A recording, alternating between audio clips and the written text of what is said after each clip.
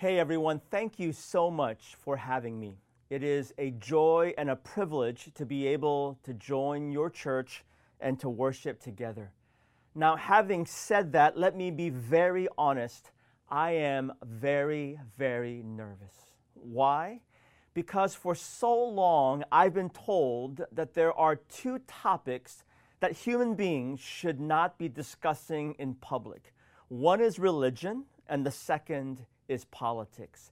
And it happens to be that my sermon today is about faith and politics. Now, friends, if you have your Bibles with you, I want to encourage you now to turn to the Gospel of Matthew, chapter 5, and we're going to be reading verses 1 to 10.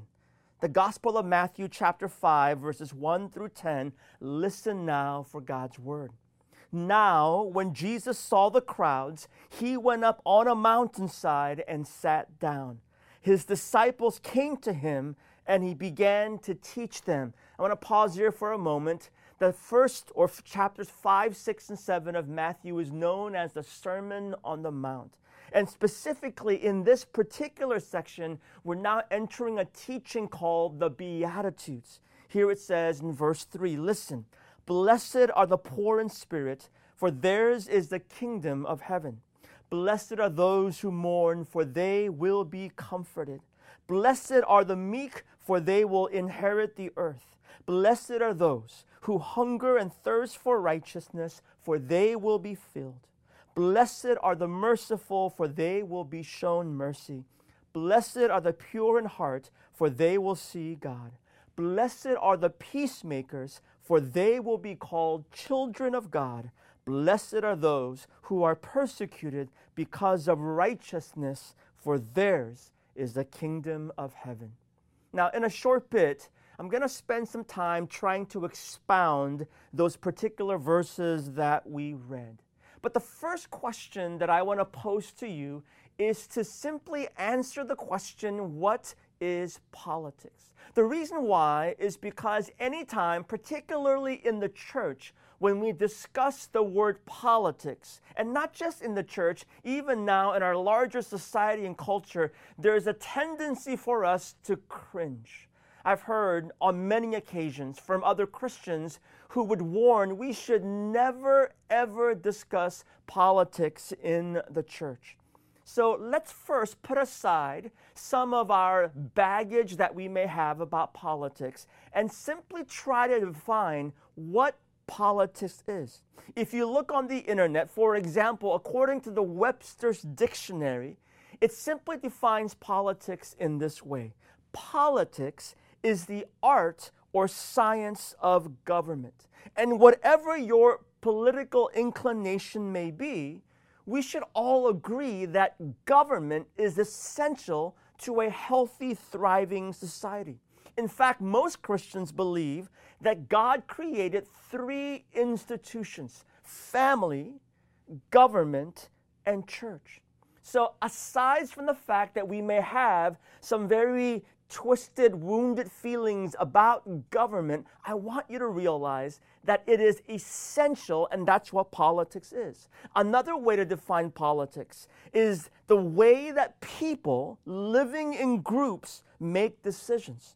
Politics is about making agreements between people so that they can live together in groups. Now, it sounds really good on paper. The challenge is we have people, groups, that have different worldviews and philosophies and ideologies, and the challenge is, how do we experience a level of harmony so that flourishing could be possible for all people in our larger culture and society?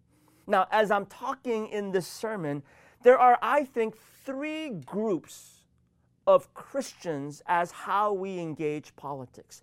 Three groups within the church and how they engage with politics. Number one, there are some Christians that have completely disengaged from all things politics. for lots of myriad and variety of reasons. Maybe they're exhausted, my hand is raised. Maybe they feel disillusioned, my hand is raised. Maybe they feel exhausted, my hand is raised. Maybe they feel paralyzed, my hand is raised. And it's also possible that there are some Christians that have chosen to disengage, or maybe they've never engaged because of what I think is a dangerous theological construct that believes that we should only focus on spiritual things. Our quiet times, evangelism, missions, and obviously all of these things are very important, but there are some folks that believe that politics is not within the realm of our callings as followers of Jesus Christ. And so as a result, we're only called to focus on heaven and nothing else. I want to point out that certainly Jesus saves. As Christians, we should never abandon that message. But even during the last week of Jesus' life, we note that Jesus doesn't go straight to the cross on Calvary. In his final week, what we see in Jesus' life is that he confronts hypocrisy and corruption. He heals the sick and the blind. He welcomes people to the table, washes dirty feet. He teaches, because we realize that while the kingdom of God, heaven is important, what we do in between is also very, very essential. The second audience is that there are some in the church that are just overtly obsessed about politics. We drink the Kool-Aid of politics 24/7. Now, I believe it's important, but I think there's a distinction when we become so obsessed with it that everything that we say or do is justified by our obsession with politics. In other words, it's grown to become idolatrous. The third thing that I'll say is that there are some Christians trying to be engaged, be faithful, have integrity, and I suspect that many of you might be in that particular boat. That we know that politics matters, but especially in this combustible cultural context that we find ourselves in right now, we're wondering, how do we stay engaged, be faithful, have integrity, and as followers of Jesus, try to be good citizens here on this earth? Well, what I would share with you is first is to convey that politics matter. Now, we'll get into more of the nitty-gritty stuff, but I want to share with you that politics matter. The reason why it matters, friends, is because politics informs our policies that influences people. And the last time I read the Word of God, the last time I opened the Scriptures, God cares about people. And more specifically, He cares, yes, about everyone, but He cares about those who are oppressed or marginalized, the hungry and the poor. He cares about the vulnerable. And as the people of God, we are called to care for the things that God cares for.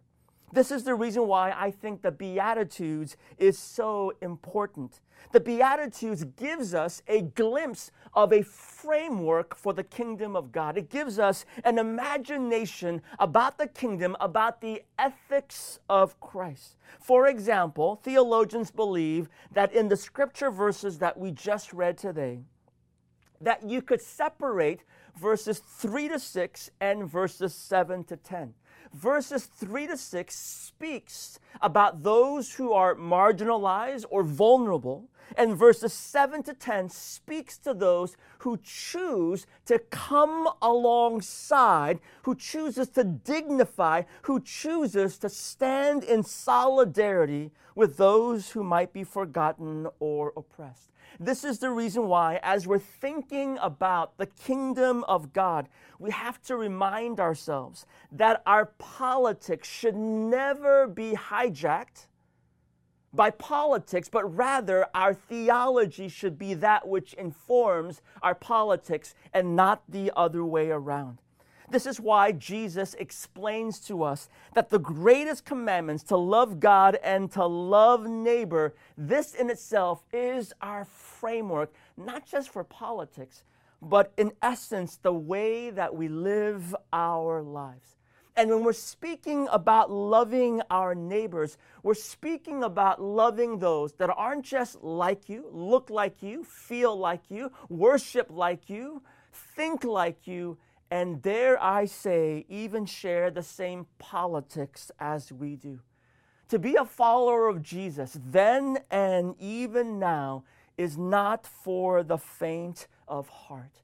This is the reason why when we speak about the gospel, about a framework of what it means to believe in the whole gospel, we have to never be timid about sharing the good news that Jesus loves you, that Jesus loves every single human being, that every single person bears the image of God. And as a result, may we never grow weary in sharing the good news that Jesus saves. He saves sinners like you and me, that Jesus is Lord, that He comes to rescue sinners and save sinners, that God delights in women and men and children coming to know that Jesus is Lord. So yes, I pray that we would never be timid about sharing that good news. But if we're not careful, if we reduce the gospel only to a salvation message and not a larger holistic imagination of the kingdom of God, I am worried and concerned that we're actually giving people a partial gospel, a limited gospel, and therefore actually a false gospel, especially in a very hyper-individualized Western consumption culture. It's very possible that our worship, our theology becomes very much about me, myself, and I.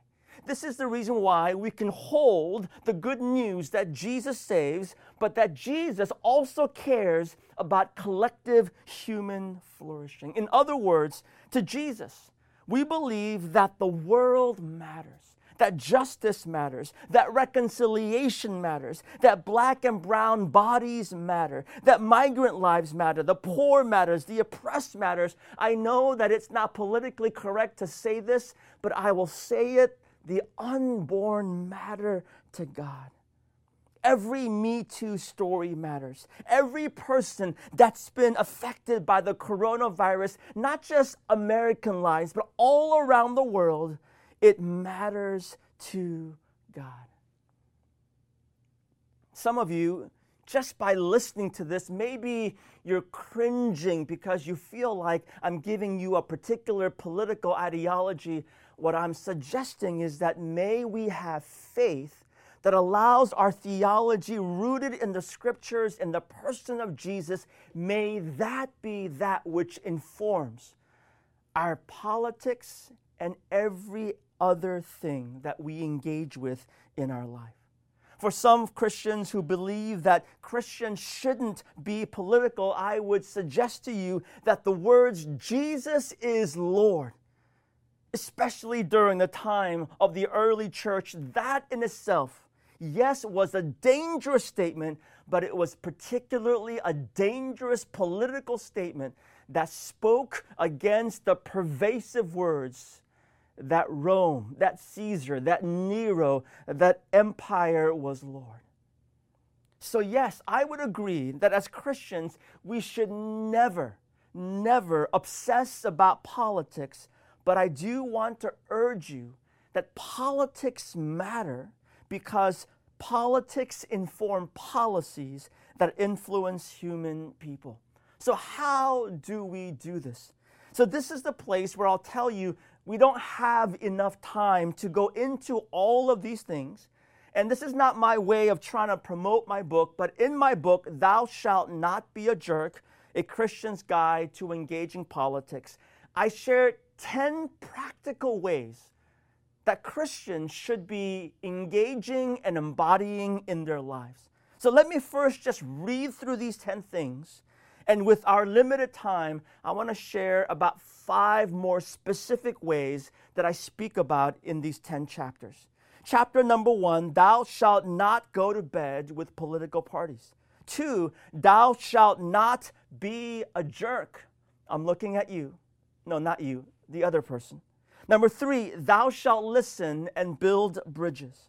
Thou shalt be about the kingdom of God. 5, thou shalt live out your convictions. 6, thou shalt have perspective and depth.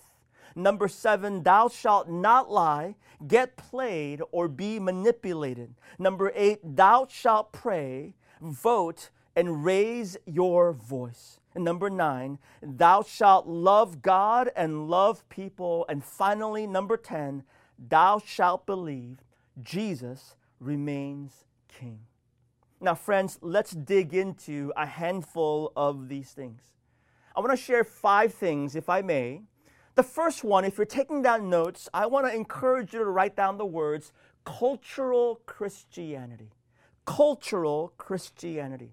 Now, in the church, when we're speaking about things that serve as threats to the church, our tendency is to always look outward, to look at maybe the dangerous things over there, maybe secularism, maybe whatever it might be. We tend to look outward as things that pose as threats to the church.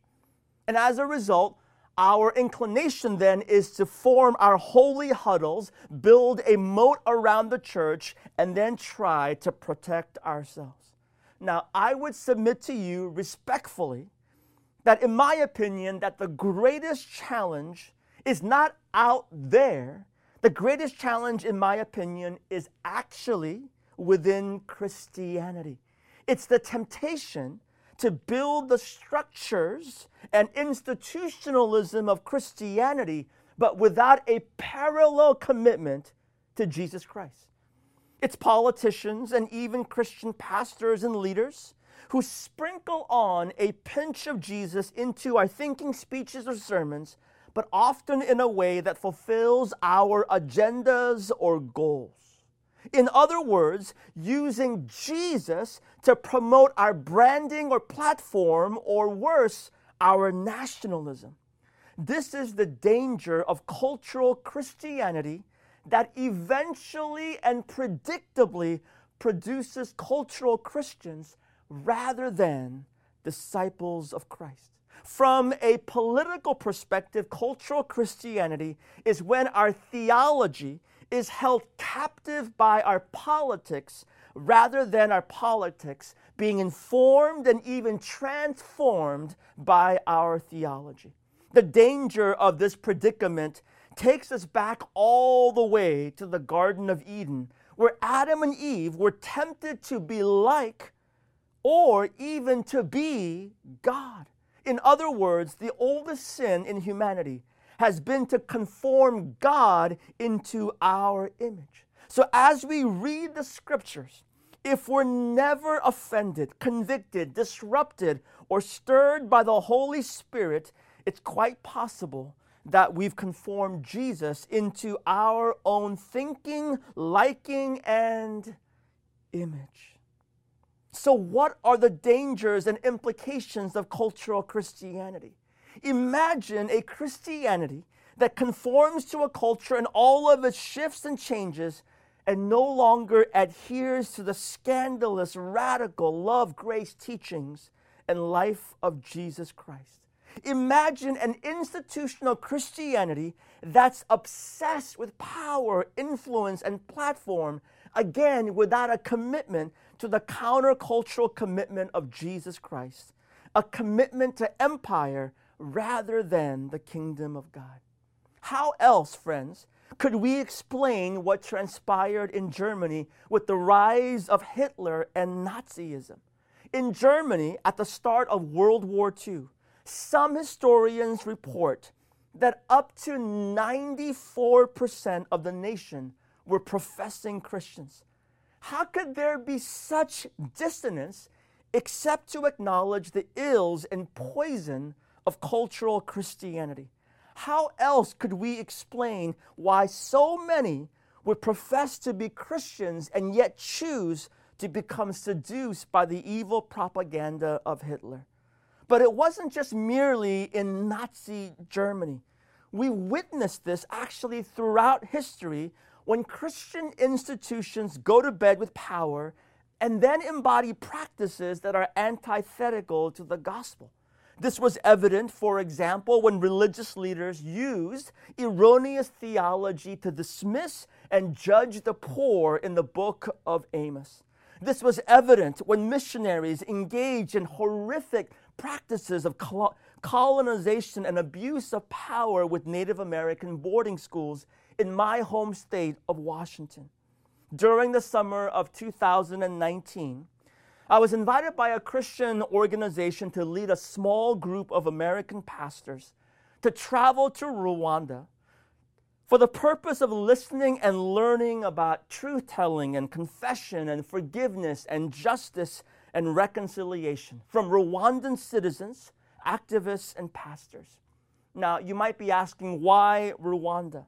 Tragically, the people and nation of Rwanda experienced what has often been referred to as the Rwandan genocide, an unfathomable genocide in 1994, where for about 100 days, approximately 1 million total Rwandans were killed, including more than 800,000 minority Tutsis at the hands of extremist Hutus. Now, the reasons are incredibly complex, but what's not complex is that Rwandans killed Rwandans. Family killed family. Neighbors killed neighbors. Even some husbands killed their Tutsi wives. Christians killed fellow Christians. What makes this tragedy even more incredulous is that during this time of the genocide, both ethnic groups were predominantly Christian, as over 90% of the Rwandan population claimed and still claims adherence to the Christian faith. During this time, last year, I'll never forget the conversations that we had with Rwandan activists and pastors.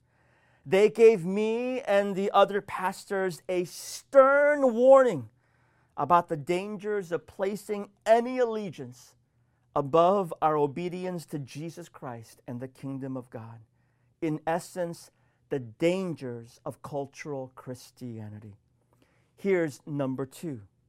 Don't go to bed with political parties or powerful politicians. Friends, I'm not suggesting that you can affiliate with a particular party. I'm not suggesting that you can't donate to someone's campaign. I'm not suggesting that you can't join and volunteer. I'm simply saying, ultimately, we should never be seduced so that we stop thinking and engaging in critical thought, discourse, and prayer about why we believe in what we believe. Now, as someone who's written a book about faith and politics, the most pervasive question that I get is, Pastor Eugene, are you a Republican or a Democrat? Are you a conservative or liberal? And my honest answer is not that I'm trying to be circuitous in my answer. My honest answer is, on what issue? On what issue? Meaning, I truly believe that there is not a single party or politician that can encapsulate what I believe to be the kingdom of God as embodied in the person of Jesus and as attested in Scripture. And so as a result, when I first became a Christian at the age of 18, I was told very clearly, if you're a good Christian, you must vote Republican. Don't ask questions. And interestingly, now in our current year, especially living in the great Northwest, I live in Seattle, I hear the absolute opposite with the same kind of vitriol. If you're a true Christian who believes in justice, you must vote Democrat.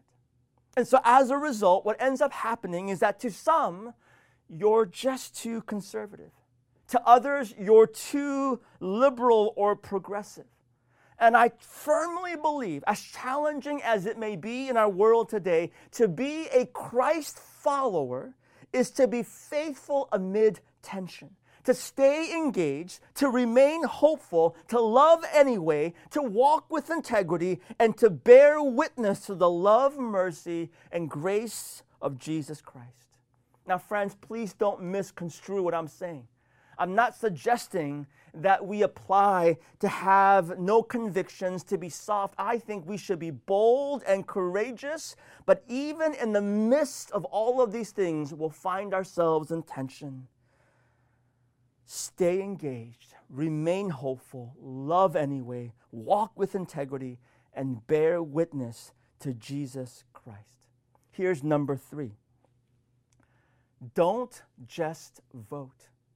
Now, friends, I truly believe voting is a privilege. And I do believe that Christians should vote.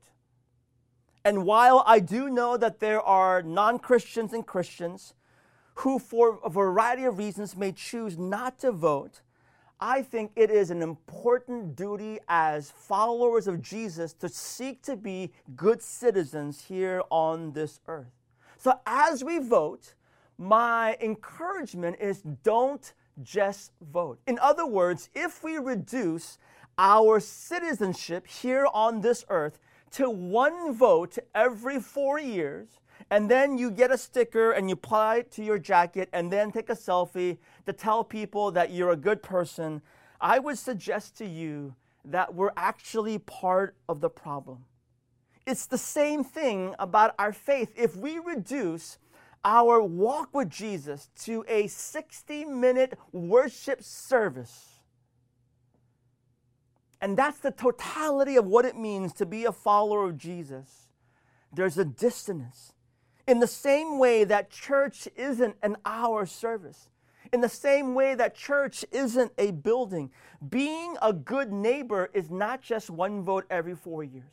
Being a good neighbor is not just putting on a "I voted" sticker. To be a good neighbor is at the core of what it means for us to be followers of Jesus, and it's something that we do every single day. Beyond national elections or state elections, how we choose to befriend and engage literally our neighbors. In the same way that we care about global missions, we've got to cross the street. You cannot love your neighbors if you don't know your neighbors. We need to care about our local schools, our local issues. We need to care about issues of hunger and homelessness. We need to care about flourishing in our respective neighborhoods and cities. Friends, here's number 4. Number 4 is this: keep fellowship and unity in the church.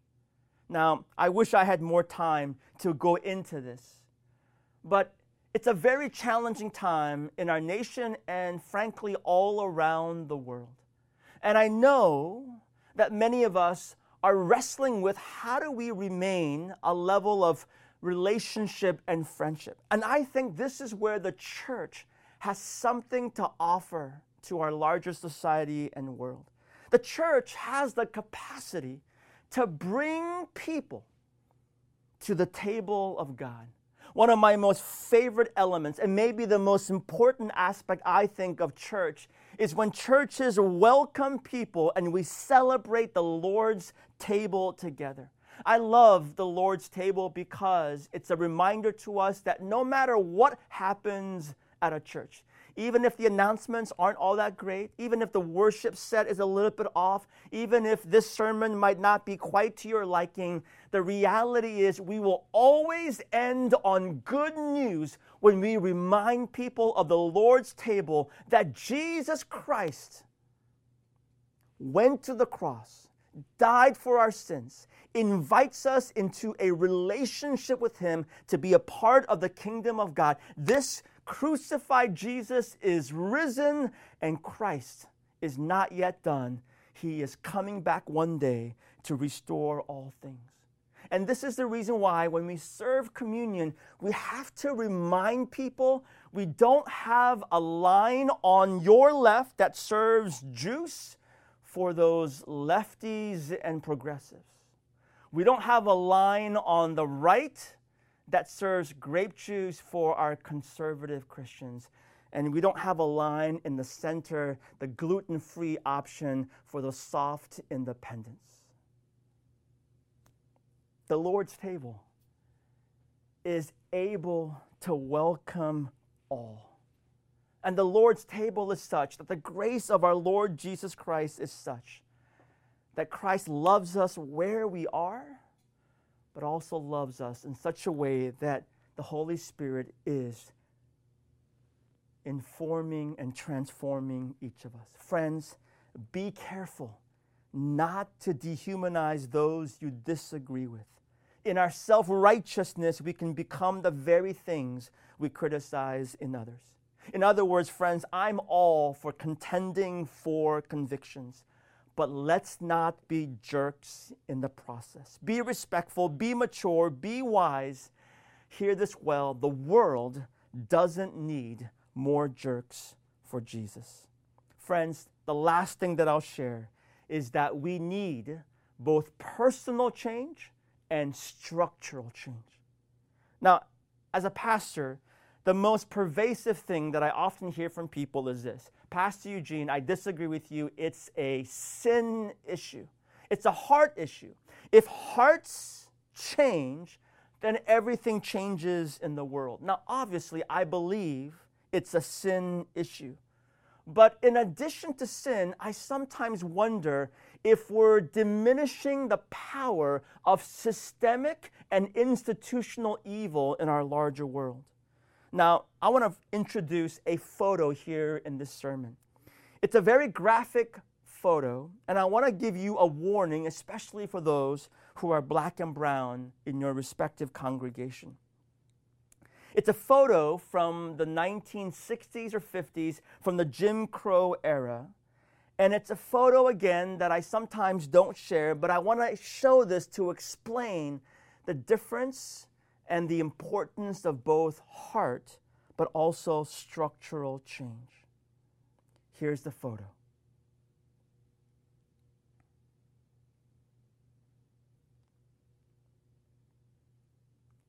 This photo is jarring. Absolutely jarring.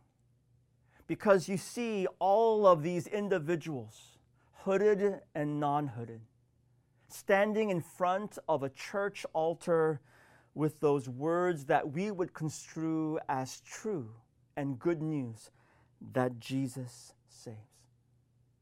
You see, you might think, if only these hearts, if only these individual hearts would change, and while that is a good thing to pursue, just because we remove someone doesn't diminish that there is a culture, a system that's evil or demonic that we need to not only confront, but also change. Did you realize that, for example, in the United States between 1882 and 1968, 4,742 people were reported lynched in this particular country? 99% of cases, the perpetrators escaped punishment. Some of you might be wondering, well, that was long time ago. But if you were to just examine our respective world today, whether it's the story of George Floyd, whether it's the story of Ahmaud Arbery, whether it's the story of Breonna Taylor, whether it's the story of housing covenants in our respective cities, and the list goes on and on. I live in a town called Ballard in Seattle. And in my town, between 1910s and 1960s, we had many Seattle neighborhoods that practiced overt racist exclusions. For example, in my neighborhood, it had these instructions in housing covenants, quote, "No part of said property hereby conveyed shall ever be used or occupied by any Hebrew or by any person of the Ethiopian, Malay, or any Asiatic race." You see, hearts do need to change, but this is the reason why we need both the importance of the church, but the importance of healthy, compassionate, just politics, to be able to work together so that there is flourishing in our larger society and beyond. The last thing that I'll just share is to simply say that this work is not possible alone. And so it's a reminder for us that we must always be the people of God, seeking God's presence, God's guidance, and the move of the Holy Spirit. And so it's my prayer for each and every single one of you that even though it's incredibly messy, and it will always be messy until that day that Jesus comes back, don't shy away, don't look away. Let's stay engaged. Let's be faithful. Let's have integrity. And let's engage politics, not because it's the answer or the only answer, but it is one way for us as followers of Jesus in a fallen world to try to love our neighbors and to love God. God bless you.